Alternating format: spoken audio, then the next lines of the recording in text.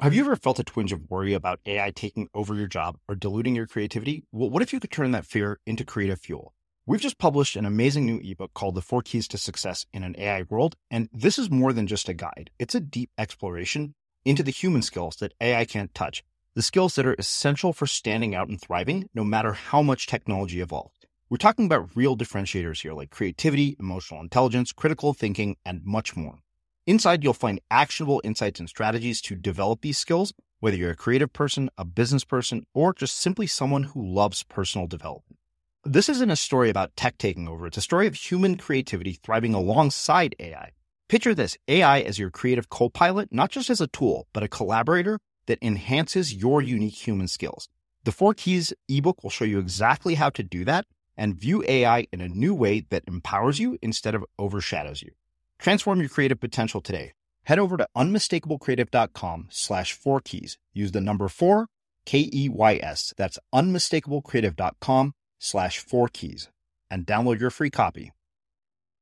This is all you really have to think about when it comes to posture. I think that people, when they think about like sitting up straight or like what their mothers told them, you could end up like puffing out your chest, which doesn't look that great. Or you feel like you're like a pupil in a classroom. That also doesn't look that great. It looks very rigid.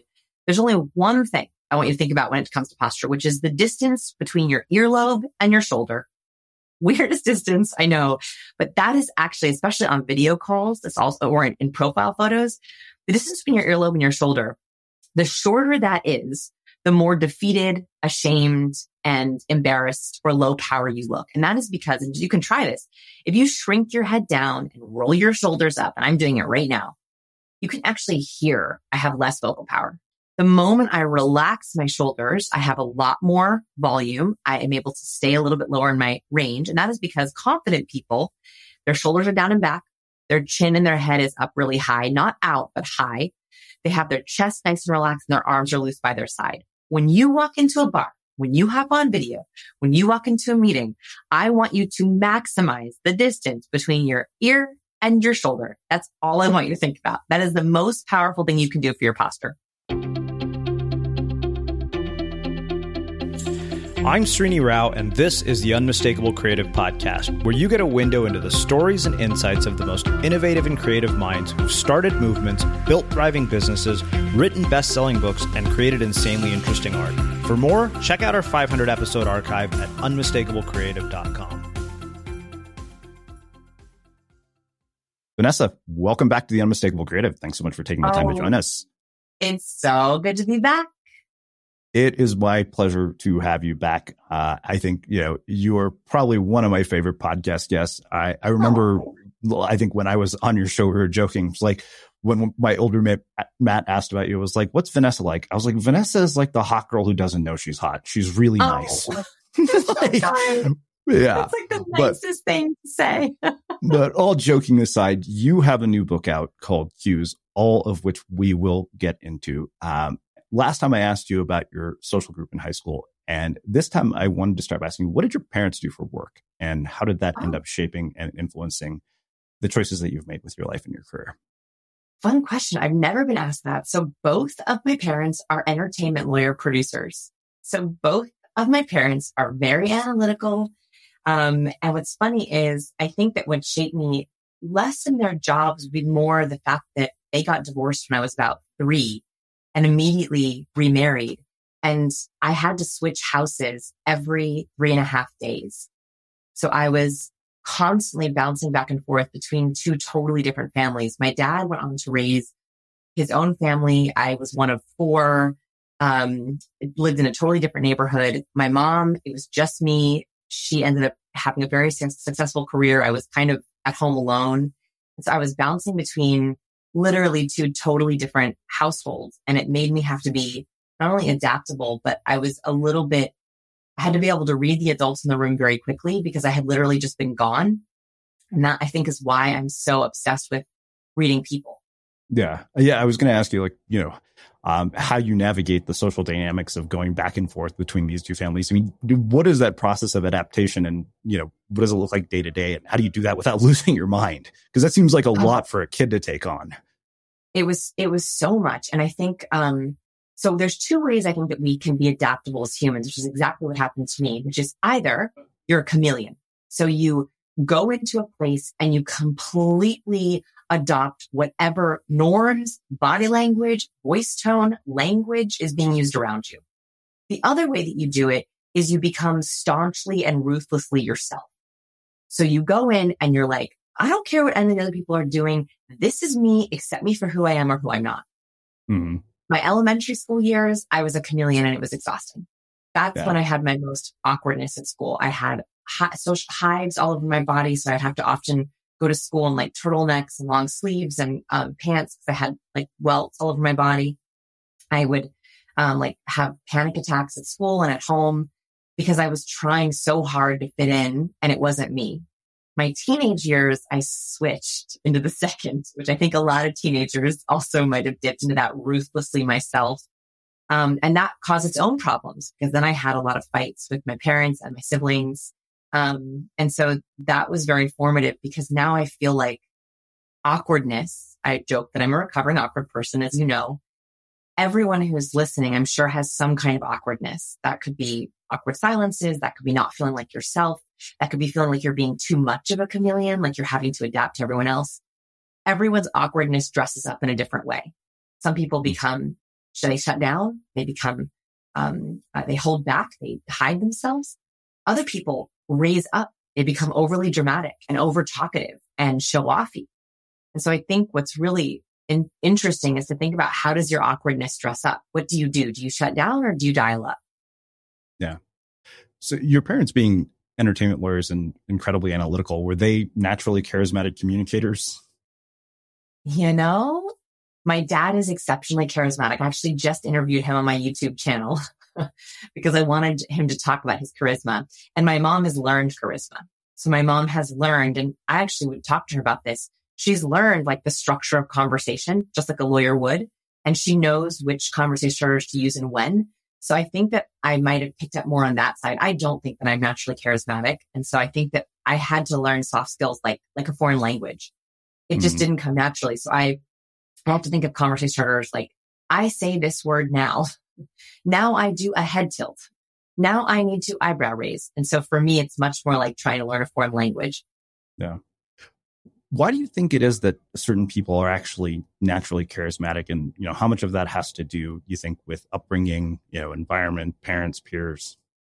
There is a little bit of research on this. Now, charisma and leadership are not interchangeable, right? So some leaders are not charismatic, but I think a lot of leaders become leaders because they are charismatic. And some research identifies it, and this is approximate, that 70% of our leaders are based on life choices. So how they got there was based on their choices, and 30% is genetic. I don't know exactly how they measure that genetic aspect, but their argument is that most leaders have actually learned to figure out what is charismatic so they can interact with people.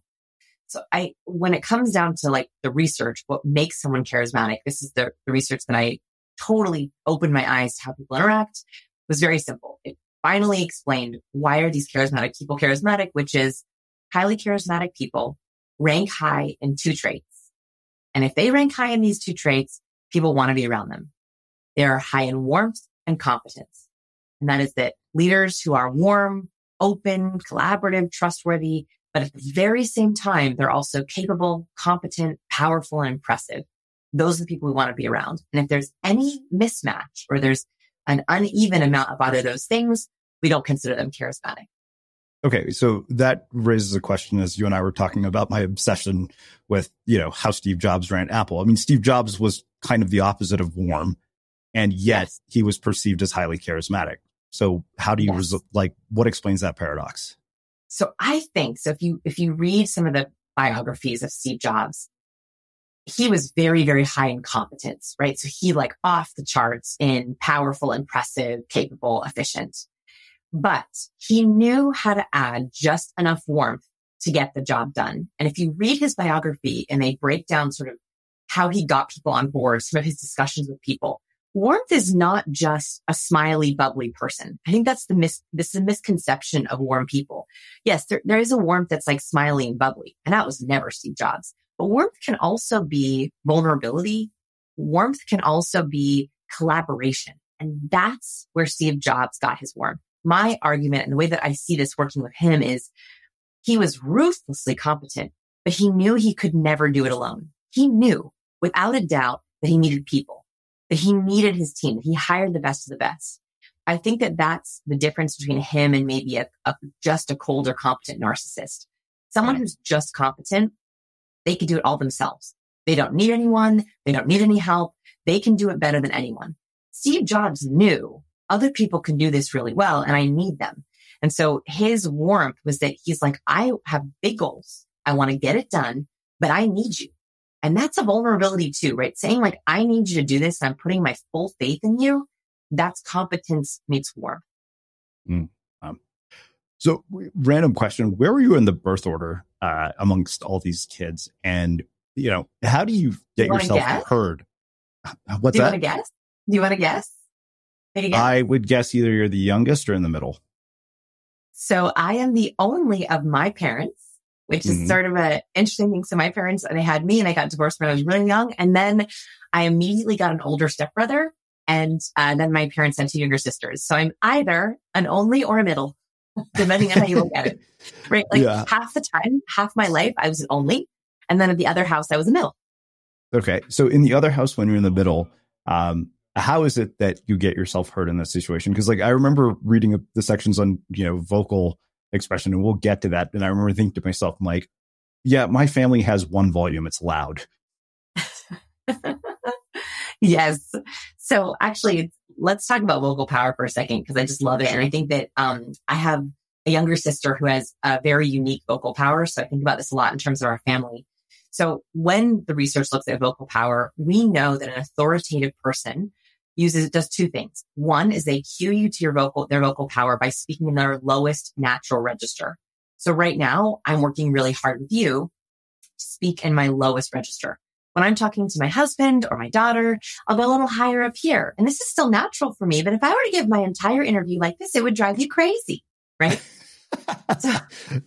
So I'm down here with you because research knows that, or when we take up space in our body, when confident people are relaxed, we're in our lowest register. Lower registers are heard without as much volume. So this is why a lot of the times in a big group with lots of siblings, actually the lower you go, the more you'll hear. That baritone is actually heard better. Women often make the mistake of going shrill, and that's because they'll go up really high. Can't you hear me? Listen to me, everyone, listen to me. And they go all the way up in that higher part of the register, and that actually makes them harder to hear. Whereas the really powerful people, they speak down here and they get a lot of volume and they can pierce through that noise. So that's the first thing is, if you want to be heard, especially in a loud room, don't go up here. Don't do it. Don't do this. You're better off going lower and deeper. And that actually can help you be heard.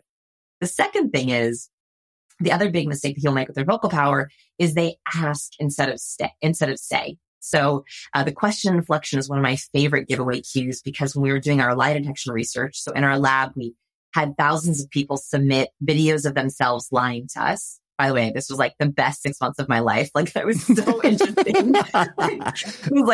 I woke up every day excited to watch these videos. So we had people do a couple different games with us. So we had them play Two Truths and a Lie. That was one of the games we had them play.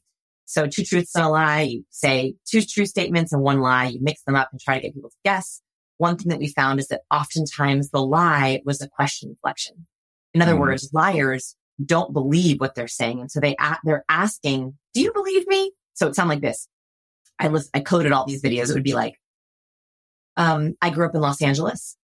I'm only child and I'm a vegetarian. Yeah.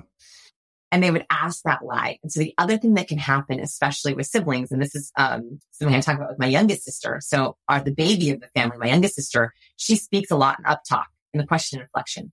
And I think that's because as the baby, she was always asking for things, right? Mm-hmm. She was literally always asking, listen to me, play with me. Can I have water? Can I have a cookie? Can I come in? Wait, she was always asking things. And so now she's a, 20-something professional. And it's hard because she'll often speak in uptalk. So she'll say, hi, this is Haley. Can I help you? Mm-hmm. Oh, nice to hear from you. Right? Like all up, up, up, up. So the other thing I would recommend for folks is listen to your voicemail And also pay attention to the first 10 words out of your mouth. Yeah. The first 10 words out of your mouth should be on the downward inflection or a neutral inflection. It shouldn't be, hi, this is Vanessa. Nice to hear from you. What can I do for you? Right? Like it shouldn't be up, up, up, up. It should be, hey, this is Vanessa. It's so good to hear from you. What can I do for you? Yeah. Right? Like totally different vocal power. I want to come back to this. This is particularly fascinating for me as somebody who hosts a podcast. Yes. But let's come back to this. What I'm curious about is why this was the natural segue to the previous book, and what prompted you to write this book as the next one. And I am always fascinated by the research that you do into this because it just seems extensive. One size fits all seemed like a good idea for clothes. Nice dress. It's a t-shirt. Until you tried it on. Same goes for your healthcare. That's why United Healthcare offers a variety of flexible, budget-friendly coverage for medical, vision, dental, and more. So whether you're between jobs, coming off a parent's plan, or even missed open enrollment, you can find the plan that fits you best. Find out more about United Healthcare coverage at uh1.com. That's uh1.com. Ever catch yourself eating the same flavorless dinner 3 days in a row?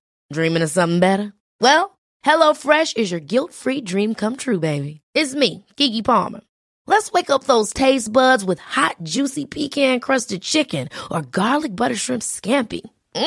HelloFresh. Stop dreaming of all the delicious possibilities and dig in at HelloFresh.com. Let's get this dinner party started. Cool fact, a crocodile can't stick out its tongue. Also, you can get health insurance for a month or just under a year in some states. United Healthcare short-term insurance plans, underwritten by Golden Rule Insurance Company, offer flexible, budget-friendly coverage for you. Learn more at uh1.com. Hey, it's Ryan Reynolds, and I'm here with Keith, co-star of my upcoming film, If, only in theaters May 17th. Do you want to tell people the big news?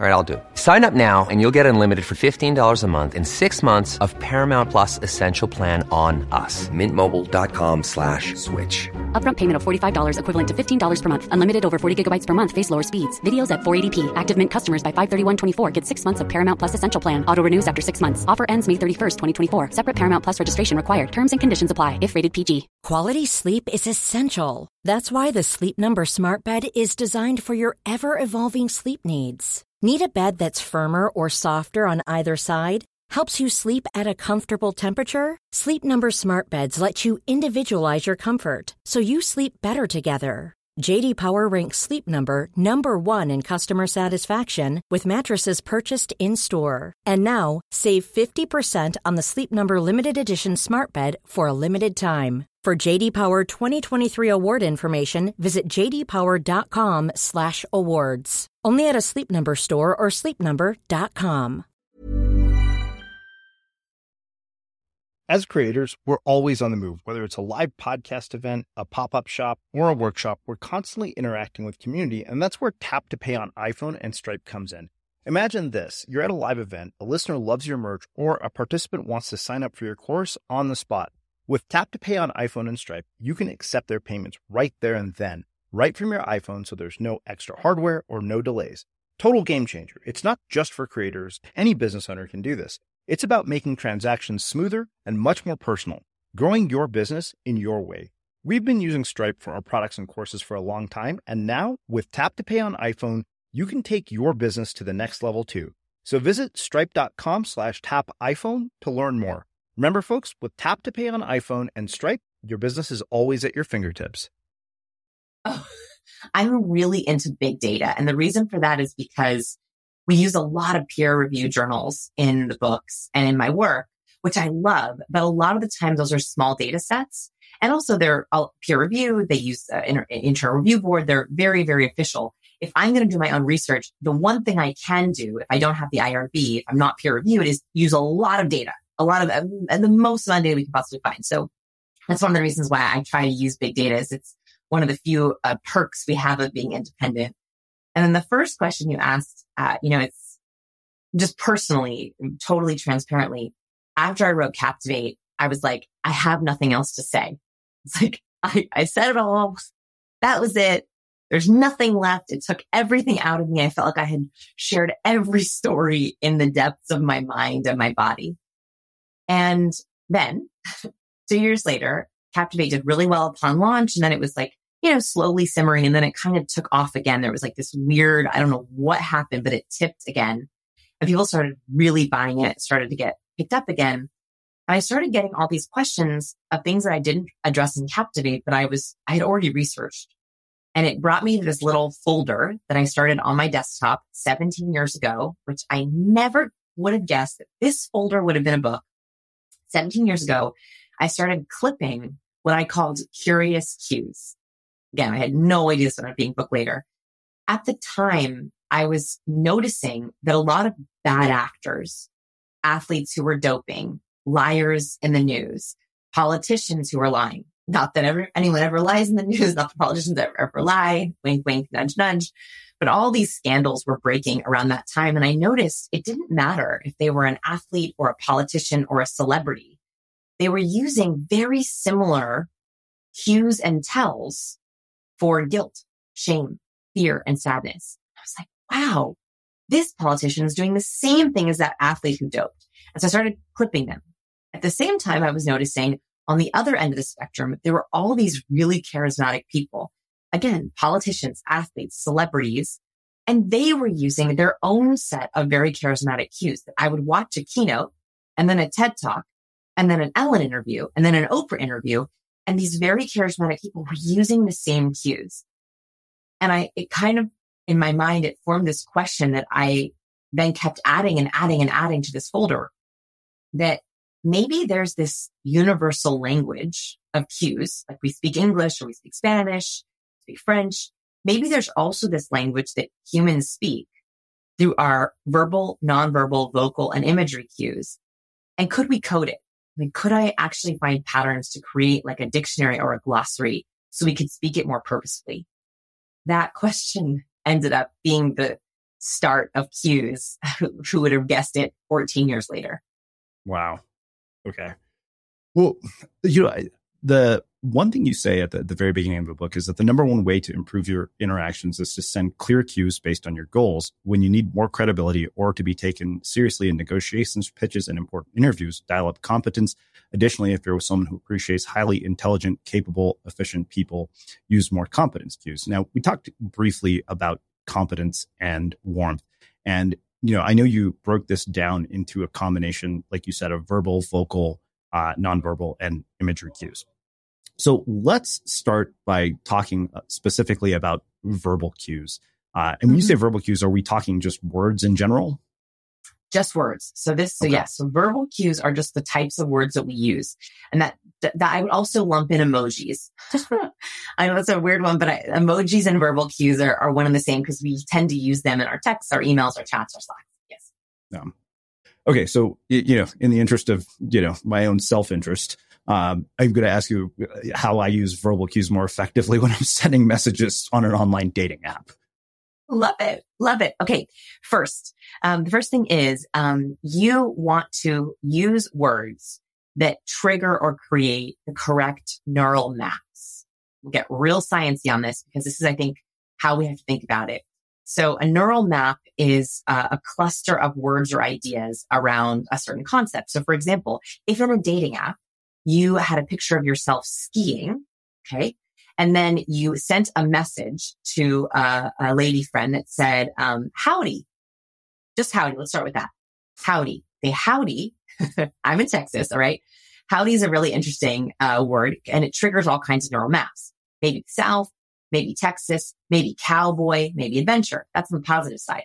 But it also can create negative cues, like maybe you hate the South. Maybe you feel like that's a really old school term. Maybe you think that's real nerdy and cheesy.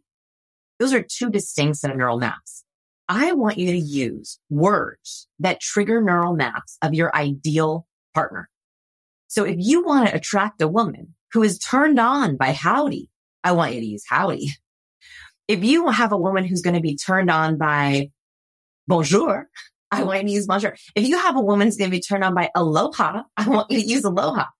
So in other words, I want you to not use default words. I think a lot of the times in our messages we'll say, hey, hi, That's like throwing away your charisma. It isn't heard. You're going to blend in with everyone else. I would rather you think in the first 10 words of this message, what are at least 2 or 3 neural maps that I can trigger for my ideal person? And also, this is going to turn off the wrong people. So if you say, howdy, let's stick with howdy. I hope you're having a lovely day. Okay. Let's just try that. At least that's a little bit positive, a little bit more, a kind of a nice question. If you want to level it up a little bit, you could say, howdy. Did you have any, what would I say? Howdy. What did you have for breakfast this morning?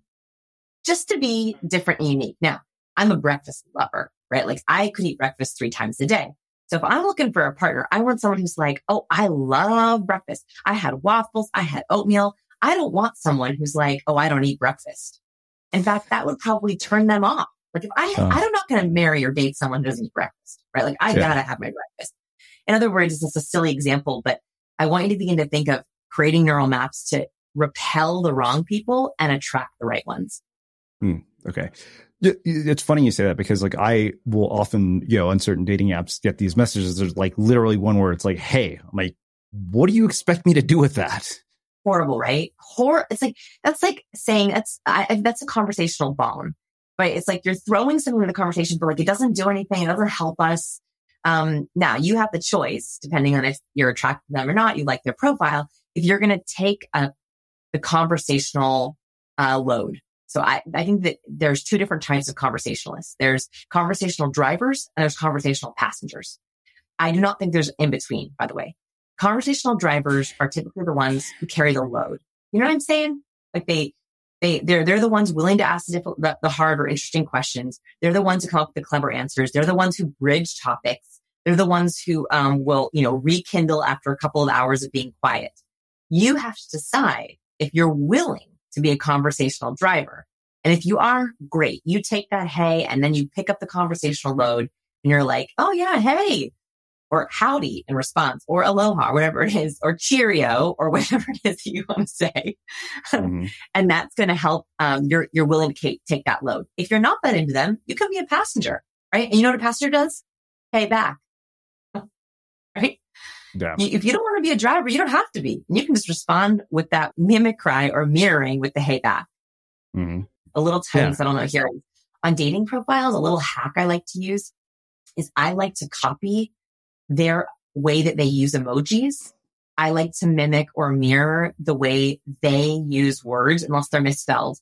So I do this with my students as well as a verbal sign of respect. So if someone uses a smiley face with a colon and a parentheses, I use a colon of parentheses. If someone uses an equal sign and a parentheses, I use an equal sign of parentheses. I literally will copy the kinds of emojis they use as verbal respect. Yeah. Let's talk about 2 things really quick. Decoding and encoding. You say decoding is how we read and interpret social signals from others. Social signals help us decipher everything about a person, their intentions toward us, their trustworthiness, their competence, and even their personality. Encoding is how we send social cues. We send some cues purposefully. We stand with good posture to show confidence, or we smile to show friendliness. And I want to talk to you about this in maybe a bizarre context, and maybe you're familiar with it or not. So there are 2 shows recently on Netflix. One is called The Tinder Swindler, and the other is called Inventing Anna. And they're both about people who, deceived hundreds of people into believing things about them that were completely untrue. Wow. I haven't seen either of them, but I'm excited to watch them. Tell me, what's the concept? So Inventing Anna is literally the story of some girl in New York who convinced the entire social elite of New York that she was some German heiress. She got them to basically give her thousands of dollars, spend money. Basically, people allowed her to use their credit cards to stay in like 5-star hotels and spend boatloads of money.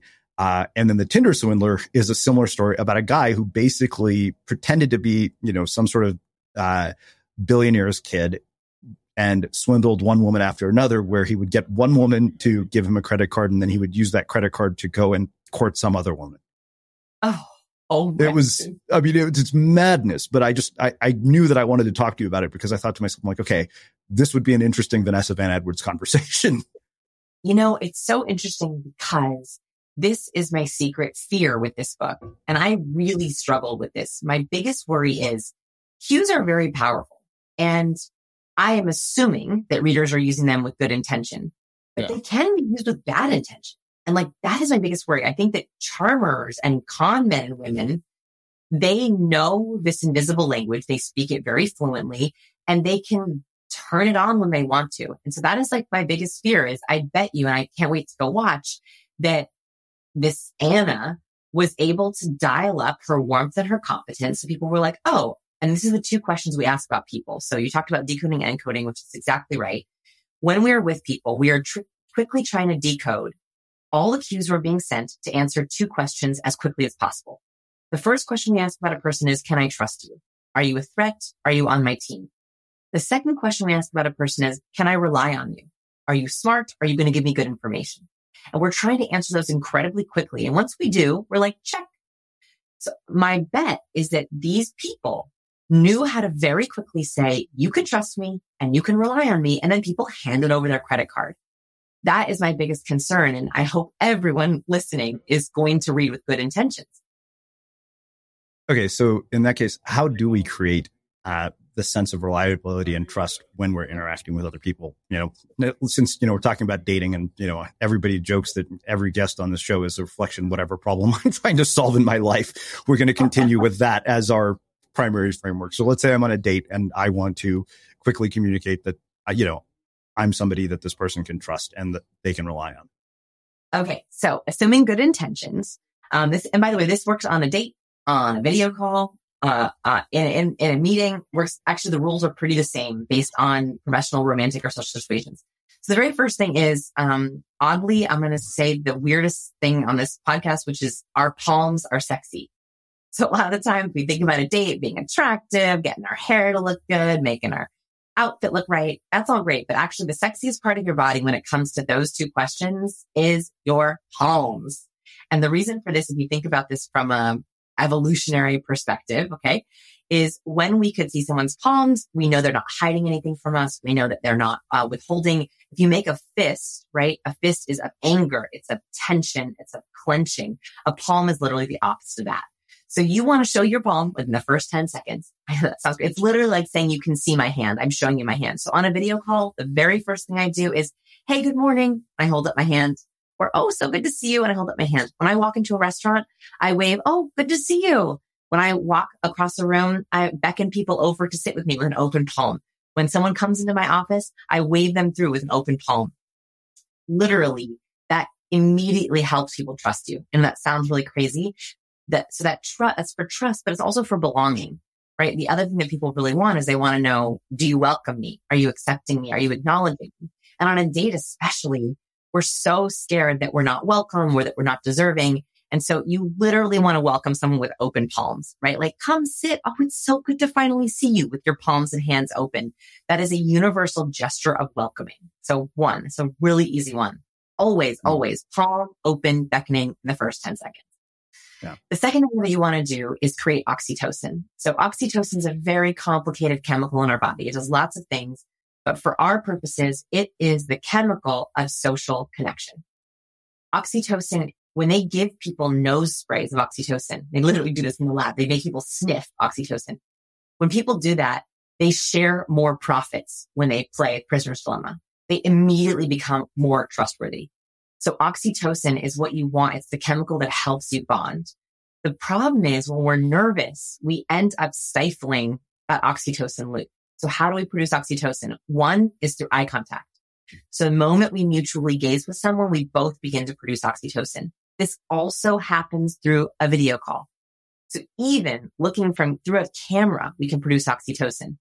So making eye contact and locking eyes in the first few seconds of interacting is going to immediately burst that oxytocin. The second way that we produce oxytocin is through touch. Yeah. So the more touch, the longer the touch, the more oxytocin. So a handshake is okay. A long handshake is even better. A hug is the best. A cheek kiss is even better. A back pat is okay, but a around the arm or around the shoulder or a lower back touch is even better. Mm-hmm. All of those are producing this chemical loop that helps you feel more trustworthy.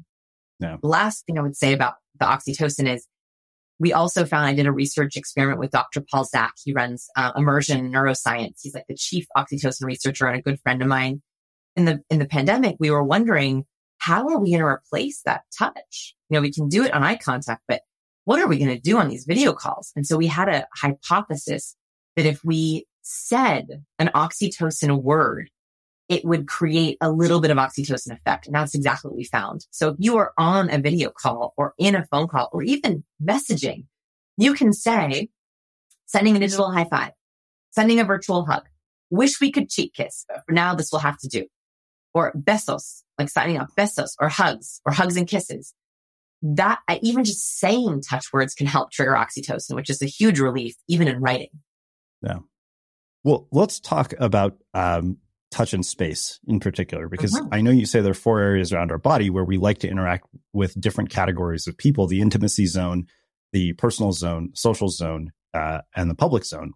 And touch is one of those things that, particularly in the Me Too era, that I think most people are paranoid about. Like, I remember when we had Nick Notice here, he said he had a lot of clients who were just absolutely terrified to try to kiss a date because they were scared they would be accused of something. And he said, there's a problem with that. Is he said, if you don't initiate, things aren't going to happen. He said, like, we can take this way too far. And so, yeah, I'm curious, like, how you deal with that. Life is full of awesome what-ifs, and some not so much, like unexpected medical costs. That's why United Healthcare provides Health Protector Guard fixed indemnity insurance plans to supplement your primary plan and help manage out-of-pocket costs. Learn more at uh1.com. Even when we're on a budget, we still deserve nice things. Quince is a place to scoop up stunning high-end goods for 50 to 80% less than similar brands. They have buttery soft cashmere sweaters starting at $50, luxurious Italian leather bags, and so much more. Plus, Quince only works with factories that use safe, ethical, and responsible manufacturing. Get the high-end goods you'll love without the high price tag with Quince. Go to quince.com/style for free shipping and 365-day returns. Ever catch yourself eating the same flavorless dinner 3 days in a row? Dreaming of something better? Well, HelloFresh is your guilt-free dream come true, baby. It's me, Keke Palmer. Let's wake up those taste buds with hot, juicy pecan-crusted chicken or garlic butter shrimp scampi. Hello Fresh. Stop dreaming of all the delicious possibilities and dig in at HelloFresh.com. Let's get this dinner party started. Quality sleep is essential. That's why the Sleep Number Smart Bed is designed for your ever-evolving sleep needs. Need a bed that's firmer or softer on either side? Helps you sleep at a comfortable temperature? Sleep Number Smart Beds let you individualize your comfort, so you sleep better together. J.D. Power ranks Sleep Number #1 in customer satisfaction with mattresses purchased in-store. And now, save 50% on the Sleep Number Limited Edition Smart Bed for a limited time. For J.D. Power 2023 award information, visit jdpower.com/awards. Only at a Sleep Number store or sleepnumber.com. A lot can happen in 3 years, like a chatbot may be your new best friend. But what won't change? Needing health insurance. United Healthcare Tri-Term Medical Plans, underwritten by Golden Rule Insurance Company, offer flexible, budget-friendly coverage that lasts nearly 3 years in some states. Learn more at uh1.com. As creators, we're always on the move. Whether it's a live podcast event, a pop-up shop, or a workshop, we're constantly interacting with community, and that's where Tap to Pay on iPhone and Stripe comes in. Imagine this. You're at a live event, a listener loves your merch, or a participant wants to sign up for your course on the spot. With Tap to Pay on iPhone and Stripe, you can accept their payments right there and then, right from your iPhone, so there's no extra hardware or no delays. Total game changer. It's not just for creators. Any business owner can do this. It's about making transactions smoother and much more personal, growing your business in your way. We've been using Stripe for our products and courses for a long time, and now with Tap to Pay on iPhone, you can take your business to the next level too. So visit stripe.com/tapiphone to learn more. Remember, folks, with Tap to Pay on iPhone and Stripe, your business is always at your fingertips. Yes. Okay. So it's very important to be aware of people's comfort zones. And you just mentioned a great way to sort of test the waters. So there are these 4 zones of space. Now, across cultures, the ranges are a little bit different, but the 4 zones are the same. So about 18 inches apart is the intimate zone. That is reserved for people who we really are close to. It's like pre-kissing. I mean, if you hold up 18 inches from your face, it's really close. That's just reserved for people who we feel really close to. If someone comes into your intimate zone, it's likely that they are feeling quite comfortable with you. The next zone is about 18 inches to about 3 or 4 feet apart. Again, these are just approximations. It depends on your culture. That is the social zone. The personal zone, which is where people like to have one-on-one conversations. We can reach out and touch easily. We can touch an arm or touch a shoulder. If someone's in that zone, it means that they feel comfortable enough to have some casual touch.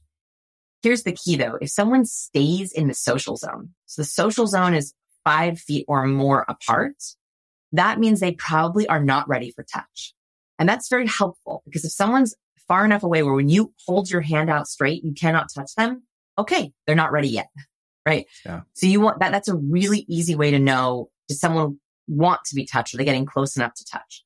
The second thing is I like to prep people for touch. So I will say in pre-messages when I hang out with people, or even when I first get together, I'm a hugger. Are you? Before I go in for the hug. And that way, if someone says, oh, I'm not a hugger, you can go, oh, no worries. Let's high five. And you kind of laugh it off. Or they say, yes, I'm a hugger. And then you hug, right? So I like to actually say the word, which one triggers oxytocin, right? So if I say I'm a hugger, I've already triggered oxytocin. And then two, that gives nice permission. Same thing with I really want to kiss you right now, right? Like that's before you even go in. It's a kind of sexy way of asking permission. So I'm very into mentioning the words up front and watching their facial responsiveness. Do they eyebrow raise, nod, and smile?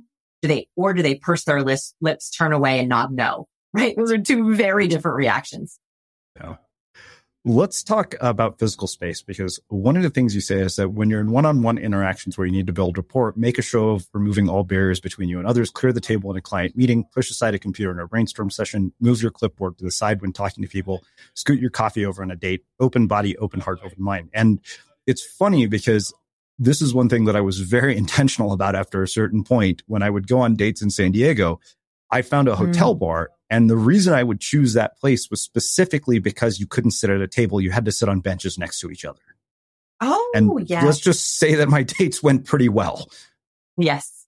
Okay. So that's interesting because you have two choices to initiate intimacy. And this is why I kind of like cues is you can be flexible with them, right? They're sort of like recipes, right? So if you like something a little sweeter, you can add a little more warmth. If you like something a little bit more salty, you can add a little more confidence. It's the same thing with space. So you can create intimacy by being in someone's intimate zone side by side, right? Benches sitting next to each other. That is creating intimacy simply by being 18 inches apart. And you're making that safe by not being face to face, like nose to nose. Or you can create intimacy by aligning your toes, your torso, and your head. So fronting. So you can create great intimacy in a small cocktail table facing each other, that fronting, open heart, open body, moving everything aside. That's one way of creating intimacy. Or you can create intimacy by going right into their intimate zone, but side by side. Both of those are lovely options. You should pick what you're most comfortable with. All right. I had to ask you about the John Stockton story because I'm a diehard NBA 2K basketball player. Like I don't watch actual basketball, but that story struck me as fascinating because you say Stockton non-verbally telegraphed to other players where the ball would be before he ever passed. Without realizing it, you might be doing the same. And I was thinking about, the idea of telegraphing your passes, because if, somebody on the opposing team can see that you're telegraphing your passes, you're going to get the ball stolen. I know this because I play this video game 100%. Religiously every day. 100%. So, I was fascinated by Stockton. I've been fascinated by him for many years because he holds the highest record. And so, and by like a lot, I think I put the numbers in the book, like it's insane how many assists he's had. And so I ended up watching many of his plays. And he actually is quoted as saying that he, with his other players, other teammates, they know each other's nonverbal moves. They can telegraph to each other so quickly and so effectively that that's how he's able to have all these assists. So you're absolutely right. Other team members are trying to watch for these, but they're not going to be nearly as adept at noticing for another team's player, right? They just don't play as much. This is the benefit, by the way, of learning cues and syncing up your cues with your partners, your colleagues, your kids, your best friends. I think the best wing women and wingmen, the reason why a really good wingman or a really good wingwoman is so good is because you're telegraphing all these cues that no one else would even pick up on. So Stockton would often front. He would angle very, very quickly in like, a millisecond. He'd shift his shoulders just so another player would know, that ball's coming to me. And that's how he was able to get these assists. And they were so fast and the other players were so attuned to see that he ended up, having, he still holds the record for the most assists. It is the same thing with the people who are important in your life. When you're doing a double presentation or when you're trying to talk to your partner or you have a wingman, you have to have a look, a gesture, a smile to know exactly where this is my person. Will you help me? Or we got to go, or I need rescuing. Those are the cues that are like, the master secret sauce, right? That's how really good partners interact. Yeah. Let's talk about two other things here. Posture and then, what your eyes reveal. Because when I saw that sexiest man in the world thing, I was like, okay, Vanessa, I need you to find me a photographer who's going to literally redo my online dating photos based on this. So let's start with posture first. You say powerful posture isn't just important for your perceived confidence.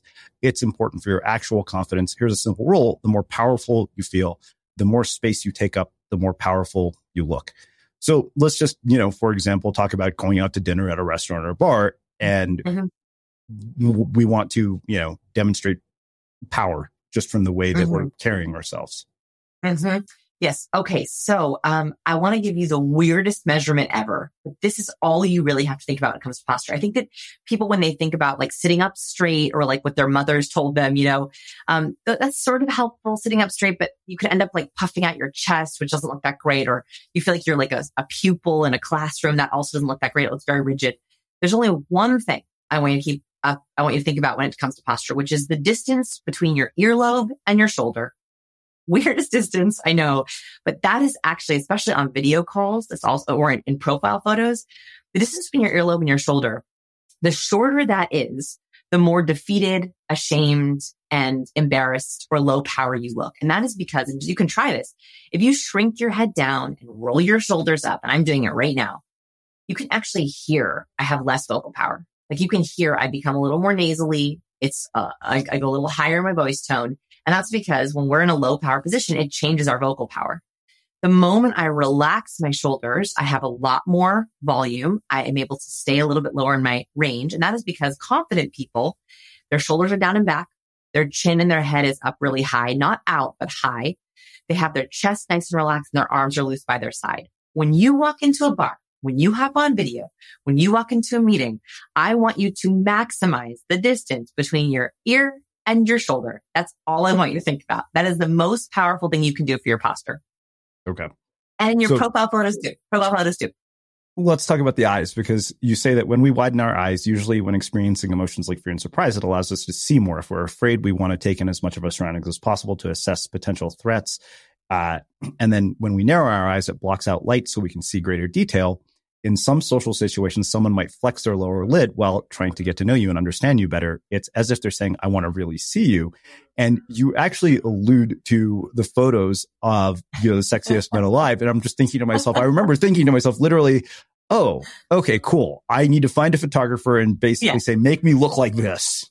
You do. So funny pop culture story here is Zoolander. If you've seen the classic movie, yes. Okay. Ben Stiller does a blue steel, right? And blue steel is basically him. He pouts his lips and he hardens his lower lid. So you can try pout your lips and harden your lower lid.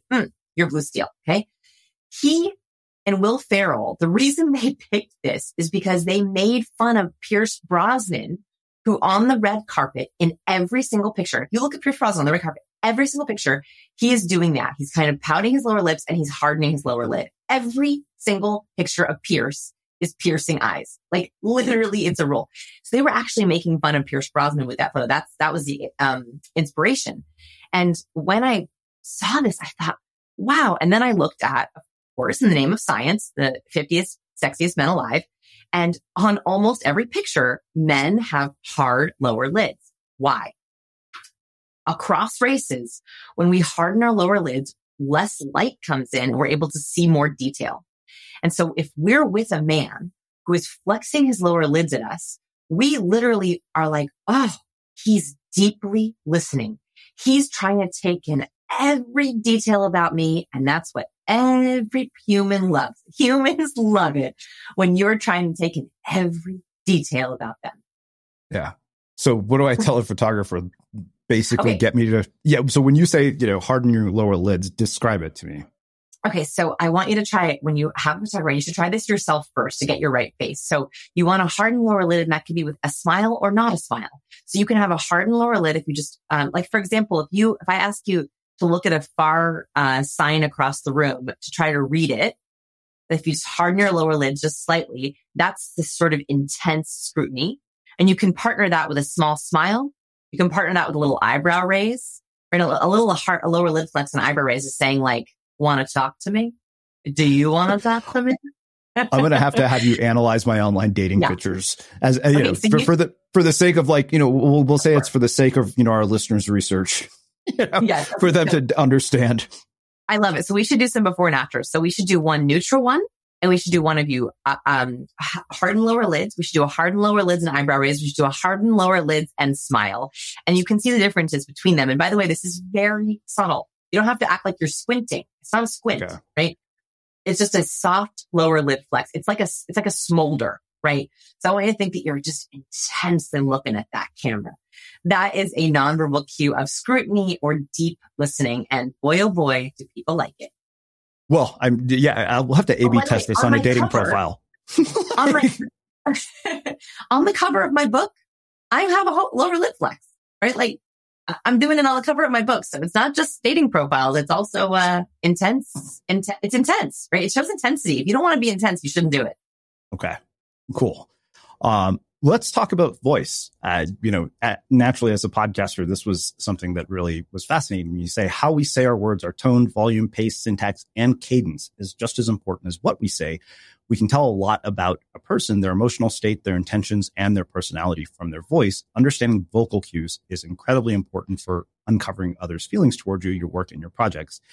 And I think that this in particular struck me a lot because probably one of the nicest things that people have said is you have a voice that's made for radio. It's just pleasant to listen to. Like I had a listener tell me that. Do. Yes. But I don't know why that happens. Like, I don't know what is the explanation for that. Like, I'm wondering why that is.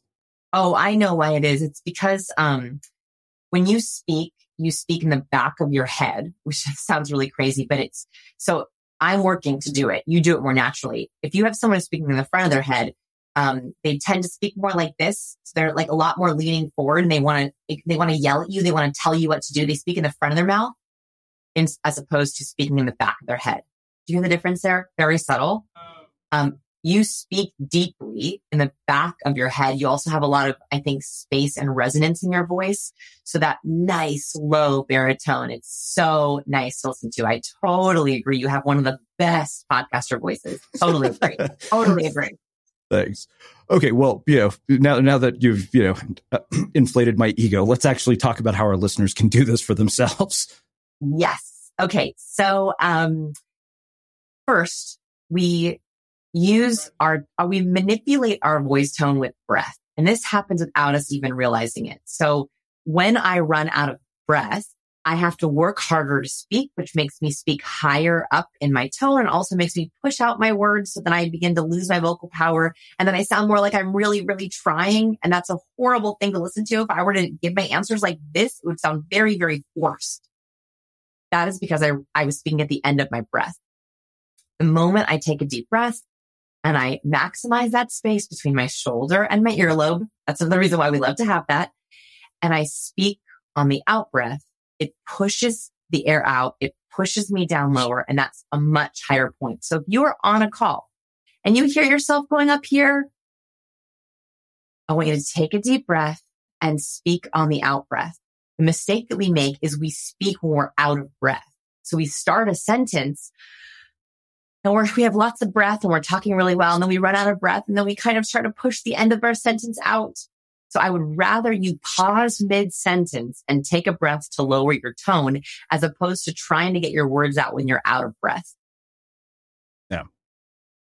let's talk about volume, because as you know, I was telling you, in my family, there's just one volume, loud. But you say that true vocal power comes from showing mastery of volume dynamism. Controlling your volume shows you have control of your message. When master communicators want to show excitement, they speak up. When they want to share secrets or insider information, they speak quietly, forcing listeners to lean in. And reading that makes me think about something that I've noticed as a pattern when I've interviewed people. I noticed that a lot of podcasters dread the awkward silence, even if it's like 5 to 10 seconds. Yeah. I've noticed that when I say absolutely nothing, which I have actually gotten decent at doing, that is usually when I will get the most profound and beautiful sound bites out of you. Yes. Yes. So that pausing is powerful. So first of all, being masterful with your volume, being purposeful, I would say, with your volume is really important. So if you have a presentation or something important to share, you should know where you want to dial up and speak louder because you are passionate about it. And when you want to share a little insider information, little background, and you go a little bit quieter. That helps the listener. And actually is giving them cliff notes for where they should be excited and pay attention and where they should lean in and sort of hear background information. So that's actually a helpful cue for the listener. The second thing is that when you allow for pauses, when you volume shift or before and after answers, it's also allowing the other person to go a little bit deeper, right? So you can use a breathing pause. So time for you to take breath or reset your volume is also a way to ask anything else, right? Like those pauses are a way to just see, do you have anything else in there that you want to talk to me about? My mom actually shared this tip with me very early on, as she said to me that a lot of the times, to get men to go deeper, to show them that you really want to listen, after they give an answer, wait 3 to 5 seconds to see if that you honor them, that you are waiting to see if they have anything else they want to share. Because women, we have it, not always, but women have the tendency to jump in and just share their answers and to give their opinion really fast. And that was the best thing she could have said to me, because I ended up marrying an introvert. And my introverted husband, who's very quiet, if I didn't do that, I wouldn't have gotten to know him as deeply as in the very beginning. And that was one of the best tips for interacting with introverts, is give them that extra 3 to 5 seconds as a way of saying, I'm still here, no rush. Yeah. So one other thing you say about vocals is emotion is what captures people's attention and hooks them in to want to listen. Words imbued with emotion are more easily remembered. And the funny thing is that people have always asked, what is it that makes you choose a podcast? Yes, and I always say genuine curiosity. That's it. If I'm curious, because I know that if I'm curious, then I'll never be bored. And I pretty much know that if I'm bored interviewing somebody, I will cut the interview in the middle and tell the person to go back and listen to an episode, or just tell them this isn't going the way I need it to, which is not polite at all. And, you know, some people have told me to go to hell. Others have agreed. For your listener. Yeah, no, I mean, that is literally why I do it. I'm like, if I'm bored listening to this person during the interview, there's no way our listeners won't be bored. Yeah, so true. So true. And so, yes, go ahead. Yes, I totally agree. Thumbs up. Yeah, I mean, so, you know, but the thing is, I think that people try to fake this too sometimes. You know, like, I don't think you can fake emotion. You know, you can fake it till you make it to a certain extent. I do not believe in faking it till you make it. I think that a lot of the times you can leak boredom, right? It's really, really hard to conceal our emotions. So I agree with you. It's really, really hard to conceal or to change our emotions, especially boredom, apathy, anger, or fear. It's really, really hard to hide those emotions. And so there's some other emotions that are a little bit easier to hide. Like sometimes we can hide our shame if we're embarrassed. You don't always know that. Sometimes we can hide our discomfort. That's one that we can sometimes hide. Like you don't always know if someone's uncomfortable socially. But if you're bored, it's very, very hard to feign interest. You can do it, but it is exhausting, right? And so, I mean, if you have the ability to cut it off, cut it off. Life is too short. Yeah. Well, it's funny you say that, because it just reminded me of a story. I remember going on a date with this girl in San Diego who channeled dead people. And I'm thinking to myself, well, I like talking to people who are alive. And 45 minutes into the date, she looks at me and she's like, I'm not really feeling this. I'm going to go and I'm going to pay for my own drinks. And I looked at her, I was like, thank you. And I was like, why don't people do that more often? Like, why are we sitting here when clearly, both of us are bored just to be polite? Amazing. By the way, I do think that the world is going more towards that. I think that we are learning social assertiveness in a way that we can all swallow. I also think we've realized like life is too short and our social interactions need to be precious now. And so I think that we're going to start seeing more behavior like that, where if there's a bad date or people aren't clicking or like toxic friends or friends out of habit, I lost all my friends by habit. I used to have friends that I just sort of saw because we always saw each other and we were old friends and why not? We invited each other to birthday parties. Well, in the pandemic, that stopped. And so I think that we're getting to the point where we're not going to have any more accidental friends. We're not going to have any more relationships out of habit. We're going to begin to choose them. And that's going to empower us to be more assertive. And I'm excited for that. Like, let us start that with this podcast. Like, let's start more social assertiveness, please. Yeah. Let's talk now about imagery. I mean, obviously, as somebody who runs a creative brand that uses a ton of imagery, I'm really fascinated by, what we're communicating with our imagery, because I know you go into detail about color. Explain to me, particularly in the context of like a website or something like that, how do we communicate what we want to communicate? Yes. So imagery was a really fun chapter, right? It's actually one of the longest chapters in the book. And that's because there are so many cues that we send with images, as we talked about at the very beginning with our neural maps, right? So images are one of the most powerful ways to trigger neural maps. And so on our marketing materials, in our website, in our profiles, we have to be very, very purposeful with the kind of images that we're using. And that can include color. Now, I really struggle with the color in the book because color psychology is very, very mostly pseudoscience. It's very, very hard to reliably study color associations because everyone has different color associations. Different cultures have different color associations. That is actually how I teach it, which is we need to know, or you need to know, what your color associations are and what the color associations might be for your ideal person. And that's what you should try to trigger. So for example, for Science of People, I knew that we're very sciencey, obviously Science of People. And so I wanted to trigger neural maps of professional, of even like newspaper. So our main brand colors are black and white, right? Especially in the beginning, they were black and white because I purposely wanted to trigger that. And then I made our pop-up color yellow. This is in the very beginning because I wanted people to think of highlighting. Like when you're reading something black and white, like a book, the only color that usually comes into it is a highlighter, typically. And that worked for many, many years because I specifically used highlighter, like a highlighter line as an image in my website as a way to say, these are the highlights I want you to take out for you. I'm giving you the cliff notes of some of this science. That image paired with our verbal mission was immediately resonant with the people who liked that. If you loved reading and you loved science and you wanted social hacks, we were your people. If you were not a big reader and you like skimming and you just want to see it in a TikTok, we're not your people, right? And so I think that you can think about, what does your ideal person want? What kind of images and neural maps do you want to create for them? You should be signaling to them throughout your entire website. What color is going to resonate with them? Is red too much, right? Like hues, we decided to do red because I wanted it to be a little bit more urgent. I wanted it to feel kind of loud. And it is a loud book. I mean, the cover and the red is loud. And I wanted that. Like I wanted people to be like, oh, wow, this is big. And if you don't want big, it's not for you. So Same thing as what kind of colors, what kind of images are going to trigger the right things for the right people. It's funny you say that because red is like a integral part of our brand colors. Like, and my friends always tease me when I got a pair of custom shoes. He was like, "Is everything in your life an advertisement for Unmistakable?" I'm like, pretty much. He was like, "Those shoes are literally like the color of your website." He was like, "Yep." I was like, "You did that on purpose, didn't you?" I was like, "Yes." Yes. We're entrepreneurs. We have to constantly talk about our business. Jay-Z would call that an empire state of mind. There you go. There you go. Boom.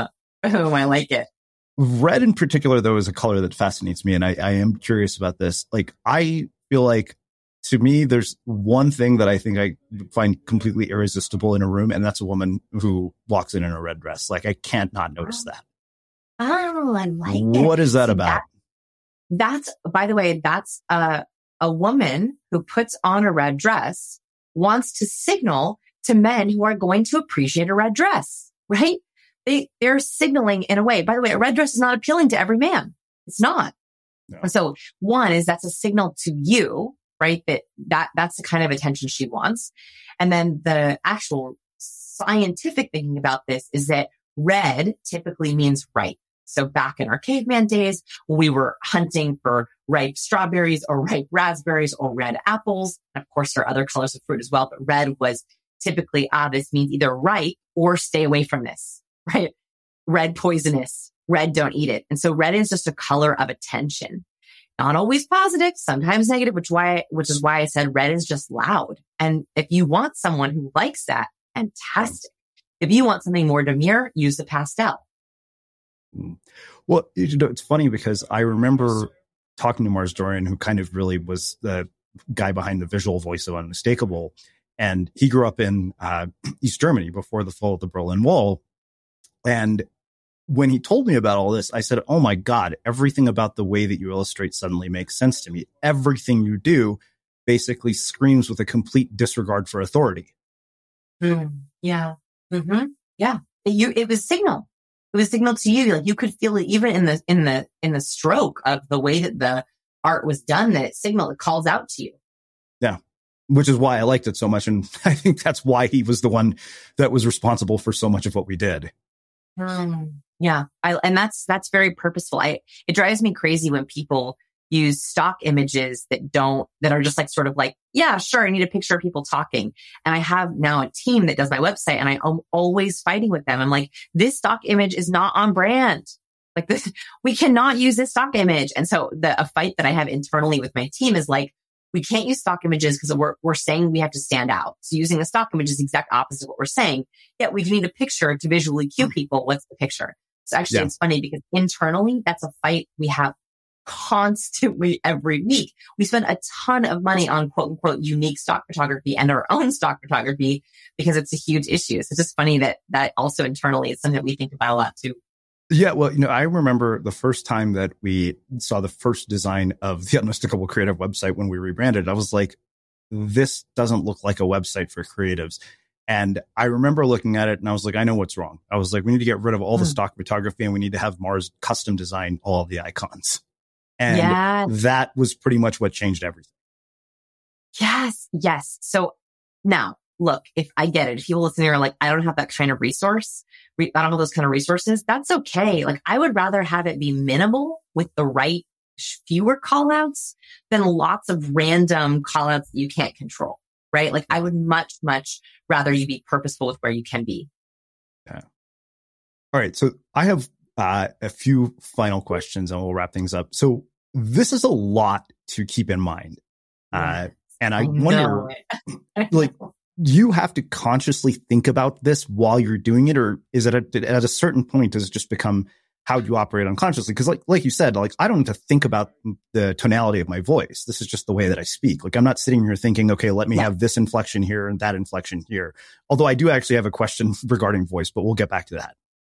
Yes, not anymore. So the nice thing about cues are, luckily our brain is already very aware of cues. So labeling them actually might feel more like, I'm labeling my intuition. So hopefully a lot of the cues you'll be like, yes, I do this naturally, but didn't know why. So that's a couple of the cues, which are already happening naturally. But cues are very much like working out for the first time, right? The first time that you do a squat, you have to think about your form where you're like, okay, how are my feet angled? Are my knees over my toes? Keep my back straight. Like you're very aware of every aspect of the squat. Then you do it again and again. You do it a week later. You do it 3 weeks later. Then after a while, you're not even thinking about your form anymore because you have this muscle memory. It is the same thing with cues. The first time you try them on, it's going to be a little clunky. You're going to be like, okay, like, do I not? Okay, now I tilt a little bit too much. Okay, now lean in. Oh, what? We're in the social zone. Great. And that's okay because it's like learning the fundamentals. Then the muscle memory will kick in. So I always say stick with it because the right cues will stick with you and they'll become very habitual. Now I barely think about them. They're so intuitive to me that I am able to devote all my cognitive load towards just connecting. Yeah. So one thing I was curious about in terms of vocals, I to this day still hate the way that we end the show. Like I can't think of a better way to end this than say, we'll wrap the show with that. And I'm just like, okay, so ending a conversation. What do you know about that? So I like to use a vocal cue to end conversation, which is using like the closing tone. And the closing tone is really great if it's partnered with a verbal exit cue. So verbal exit cues are usually like a future mention. So like, what are you up to this weekend? Well, cool. I hope you have a great time with that. And it was great talking to you. Right.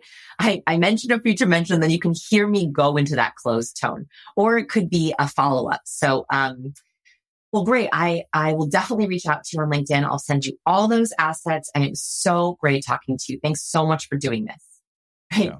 So it's a future mention or a follow-up plus that closed tone. And we know that as humans that we're about to close, that's a really effective way to end, because you're almost like doing like a closeout, right? You're like allowing the person to slowly ramp down.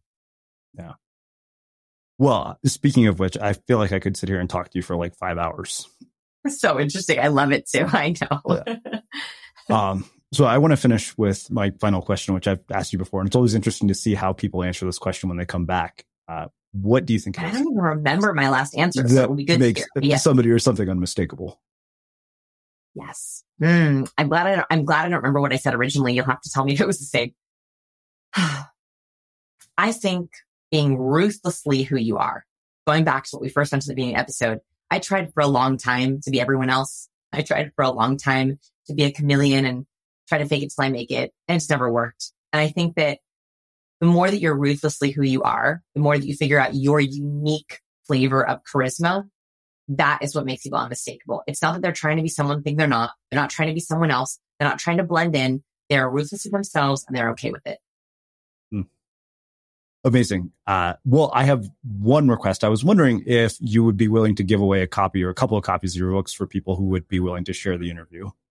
Oh my goodness. Yeah, I'm happy to give away a copy. Yes. And I can sign it for whoever. First of all, if you buy the book, amazing. If you share this episode, even more amazing. So yes, I'd love to send out a personally signed copy to someone. Yeah. Great. Well, we'll put a link on the actual page for the episode for people to share to win a copy of Vanessa's book. But where can people find out more about you, your work, the book, the research, and what basically is a rabbit hole of interesting facts about human behavior?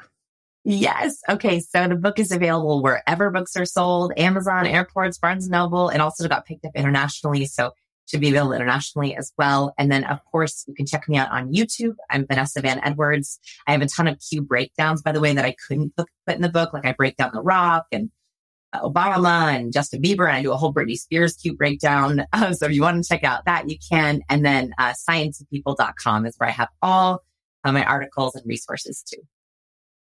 Amazing. And for everybody listening, we will wrap the show with that. Hi, I'm Daniel, founder of Pretty Litter. Cats and cat owners deserve better than any old-fashioned litter. That's why I teamed up with scientists and veterinarians to create Pretty Litter. Its innovative crystal formula has superior odor control and weighs up to 80% less than clay litter. Pretty Litter even monitors health by changing colors to help detect early signs of potential illness. It's the world's smartest kitty litter. Go to prettylitter.com and use code ACAST for 20% off your first order and a free cat toy. Terms and conditions apply. See site for details. Hold up. What was that? Boring. No flavor. That was as bad as those leftovers you ate all week. Keke Palmer here. And it's time to say hello to something fresh and guilt-free. Hello Fresh. Jazz up dinner with pecan-crusted chicken or garlic butter shrimp scampi. Now that's music to my mouth. Hello Fresh. Let's get this dinner party started. Discover all the delicious possibilities at HelloFresh.com. Even when we're on a budget, we still deserve nice things. Quince is a place to scoop up stunning high-end goods for 50 to 80% less than similar brands. They have buttery soft cashmere sweaters starting at $50, luxurious Italian leather bags, and so much more. Plus, Quince only works with factories that use safe, ethical, and responsible manufacturing. Get the high-end goods you'll love without the high price tag with Quince. Go to quince.com/style for free shipping and 365-day returns.